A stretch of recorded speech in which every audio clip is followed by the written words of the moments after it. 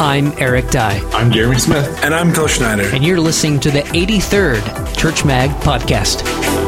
He's talking about the fact that all we need to do is good works, and that's enough. I don't think that these things are mutually exclusive or mutually inclusive. Every single thing the church does, like whether it's mailers or whether it's just word of mouth, it's all still marketing. It's all still communicating your message to an audience.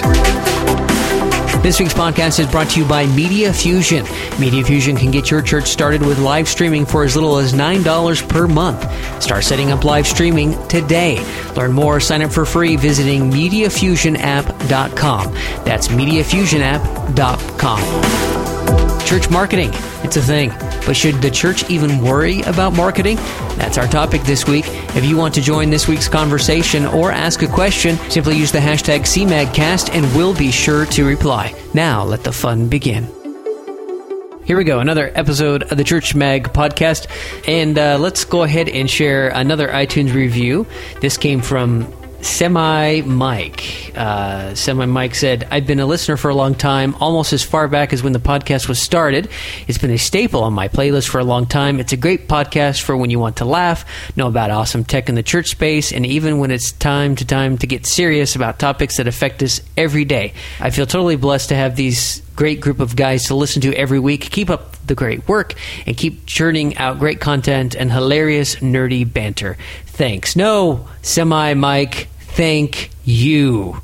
He called it the best church and tech podcast, hands down. Does Semi Mike drive a semi? Because if he doesn't, I feel let down. Well, Semi is all uppercase, so I don't know. Maybe he's like... It's like he's semi-sweet? Right, or he's only part of a Mike. Oh, Mike, did Mike lose an arm in an accident on his semi-truck? I didn't mean like that. This week we're going to be talking about church marketing. They go together, just as Church Marketing Sucks, who clearly their mission statement takes judgment on the unfortunate general state of church marketing. Church marketing, is that really a thing or what? Jeremy, what do you think? So I saw an article via Twitter on a guy named Kevin's blog post. He's a good guy out there trying to do a lot of website design for churches, has a lot of great ideas on the topic. And one of the things that he was talking about, let me pull up his premise of his entire thing, started originally as a tweet and then he turned it into a blog post. Is he said, want my real opinion on church marketing? Heal the sick, raise the dead, win the lost, and that will be all the marketing you ever need.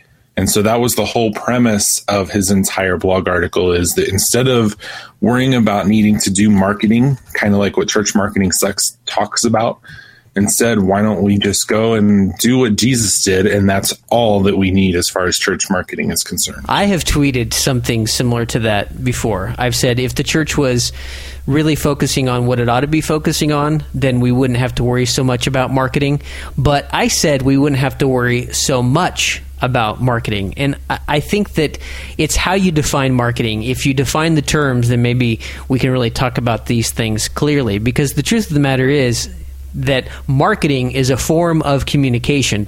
So to say, I mean, even in that statement alone, that's the only quote-unquote marketing you will need. That is still marketing in a sense. It's still marketing. So marketing exists. So it ought to be good marketing. And it should most certainly be honest marketing. Yeah, I mean, marketing really, in a way, is just bringing your brand, bringing your... brand sounds terrible, but marketing is just bringing what you do and what your message is to the market, i.e. to the people around you, you know? That's all it is. It's not marketing isn't lying, or it can be, but it doesn't have to be. Marketing doesn't have to be advertising, but it can be. Marketing is just selecting your audience and then bringing your message to them. And every good church should do that. Yeah, you should be able to communicate your vision, right, of what's going on, because I mean, you don't want to be the church on the corner that says, you should go there, you'll get healed, because then you have people going there for the wrong reasons. Exactly. Here's the thing that was kind of rubbing up against me is he is approaching this, and I don't know his theology in this process. He did give me a couple of different concepts to think about on Twitter, but for me, he's talking about the fact that all we need to do is good works, and that's enough. Whereas Jesus in the entire process of before he ascended, said, go take it to all the world. And that's what marketing is to take it to all the world. And so I'm concerned about this idea where all you need to do is good things and that'll be enough, because there's a lot of great secular organizations out there that don't represent Jesus. And all we are doing is falling in line with that. Whereas with Church Marketing Sucks, as they approach the concept, it's we need to be doing better marketing for a better intentionality. And what if instead of saying, let's just go and help people, what if we did that and try to actually get the message in front of people that there is this Jesus who's out there, and a huge portion of his ministry was to help the widow and to help the homeless and to help all those people, everything that my generation believes in, the millennials, go and serve, go and be the hands and feet of Jesus. I love that. But he is basically saying, at least in this blog post, and I don't know if this fully encompasses him, I won't speak for him, that that's all you need. And I don't agree with that. Let's go to the Bible, okay? John 13:35 says, by this everyone will know you're my disciples, by your love for one another. And I feel like that is kind of what he's saying, but that by our love and by our good works, by our character of our assembly, we will be known to be his disciples. But at the same time, I feel like if I love the people in my church and I love my church, I'm going to be sharing with people the importance of my church to me and how my church has led me to God, how my church has helped to save me and to, not that the church does the actual salvation work, but you know what I'm saying, has done work to preserve my life and to bring me to a newer level of better living. And communicating that to those on the outside is marketing. Every single thing the church does, like whether it's mailers or whether it's just word of mouth, it's all still marketing. It's all still communicating your message to an audience. And I feel like that he's right, that if we're doing these things, people will hear about them. But the way they hear about them, the way they see about them, that word of mouth is still marketing. It's still empowering your people to communicate the message of what's going on in your church. Absolutely. And so here's where we flip and rosie-dough this whole process is I agree with single thing you said. Basically, if I were to sum you up, Phil, you could say we need to be doing those hands and feet things of Jesus, but it's by our proclamation and our actions as well that we are showing the world Jesus. Is that correct? Yes.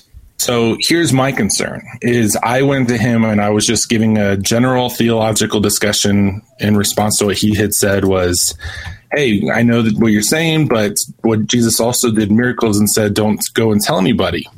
And he then responded with, yeah, but that's completely against Jesus's entire approach that was the Old Testament and you're completely wrong.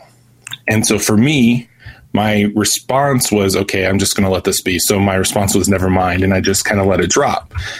Then he goes and writes this entire blog article about it. Everyone else is just giving, I agree. And so then he writes this entire blog article to expand everything out. And this is one of many times where I gave a little bit of pushback. He completely defends and says that I'm wrong, and then becomes passive aggressive and writes an entire article about it. And for me, the big problem with this is if we're supposed to be the hands and feet of Jesus, and then we go and be passive aggressive with a blog article with something like this, are we actually being Jesus to people? Especially with our digital approach of we could be passive aggressive on social media and blog articles, that we are not being Jesus to people, even though we say we are going to be Jesus to people by our words and not by our actions. Yeah, I don't think these two things, the marketing and the being the hands and feet of Jesus, I don't think either one of these things, I don't think that these things are mutually exclusive or mutually inclusive. Agreed. And I don't think you have to get rid of one to have the other. And I think they actually work pretty well together. Agreed. And if he hadn't quoted his tweet to you at the beginning of the article, I don't think it would necessarily be passive aggressive. Because I've had interactions with people online, and I ended up as a response to for my own sanity wrote out my thoughts on the topic. And I did my best to keep it vague to where I wasn't like subtweeting about this person. Right. So I think there's room for that. But I agree. But by quoting the tweet at the beginning, he kind of set it up that way. But if I could offer this, both of you are wrong about Jesus and his miracles. The reason he said, don't tell anybody about this. It's not a statement of any kind of policy or teaching on miracles. It was literally about him keeping his notoriety down long enough to continue doing his teaching. Sure. And I don't disagree. In fact, here's my actual response. My one thought on this: Jesus constantly told his miracle receivers to tell no one. And then I spelled no wrong, of course, so grammar Nazis kill me for that. And then it says, could we learn anything from this? Okay, I get you. And the idea of learning something from this isn't necessarily the idea of marketing goes down that route, though that's how he had taken it. My thought on it was, what if we did all those things and didn't market it at all? And then our love for Jesus is just simply our being and our approach to something like this. But the Twitter response is, no, that's terrible. And then the passive aggressiveness of the blog article is, no, that's terrible. And for me, it goes against everything I was leading up in that discussion. But we never got to that point because of how the approach was in that. And so it went against his approach of we should be nice and love at one another. And the digital nature of being a Christian for me gets really convoluted and yet becomes crystal clear at the same time, where our hearts are on display for the world to see of, do we want to take this approach? And then our actions don't align with it because of how we are tweeting and blog posting and stuff like that. And I have no ill will against Kevin. I'm in fact not posting I don't want us to share any of his stuff for us to go mean to him, because the guy is amazing. He does a lot of stuff for the church tech community, and he's really on fire for God, and I love it. But I wonder if sometimes we get caught up in that personal nature of digital, I'm right, you're wrong, or you're out to get me, or who knows, whatever it is. And as you guys know, I've experienced this a lot. And I've even been on the receiving end or the attacking end of, why are they out to get me? And so I'm not speaking just to Kevin, because I do this all the time as well. And I wonder if our digital nature gets in the way of that. And all three of us are always digital. So what are your guys' thoughts? I think that this is something that happens in the analog, and the only reason we're able to pick up on the pattern is because now that it's digital, we have a record of it, and we're able to see the progression of things. Mm-hmm. Because when you start challenging the status quo, no matter where you're at, okay, if you begin to challenge the status quo, you're automatically going to get kind of marked like that. What does that say for our hearts whenever we go back and recount those records and look at the fallout of what could have been as opposed to what actually was because of our immediate response? Well, I think that we need to learn from that and mm-hmm. realize that we need to be more open to discussion, and maybe the establishment that is the church, the empire that has been built, that we need to really see it for what it is and start rethinking how we approach the church and how it's been established and what it has become. Even so much to the point where marketing is more important than reaching those in need. Because I think in some cases that is truth, that the website looking good is more important than reaching the local community. It happens. Real quick, did you just call the church the Empire as we're prepared to see a new Star Wars person on the scene? I did. Some of Empire, as in what has been established as the functional church. Yes, the Empire. I did. I think too. There's something to be said for, marketing is fine if what you're marketing is alive and effective. Mm-hmm. And I think that the point he's making, and I don't necessarily like how he made it, nothing wrong with marketing, but I agree that if you're marketing a social club, stop. It's not you're just muddying the waters for the rest of us who are trying to actually win the lost. So knock it off. Right. That's why I love the work of Church Marketing Sucks. I go to church. We have a basketball court, and we have a bunch of different groups and stuff, and it's really good and whatnot.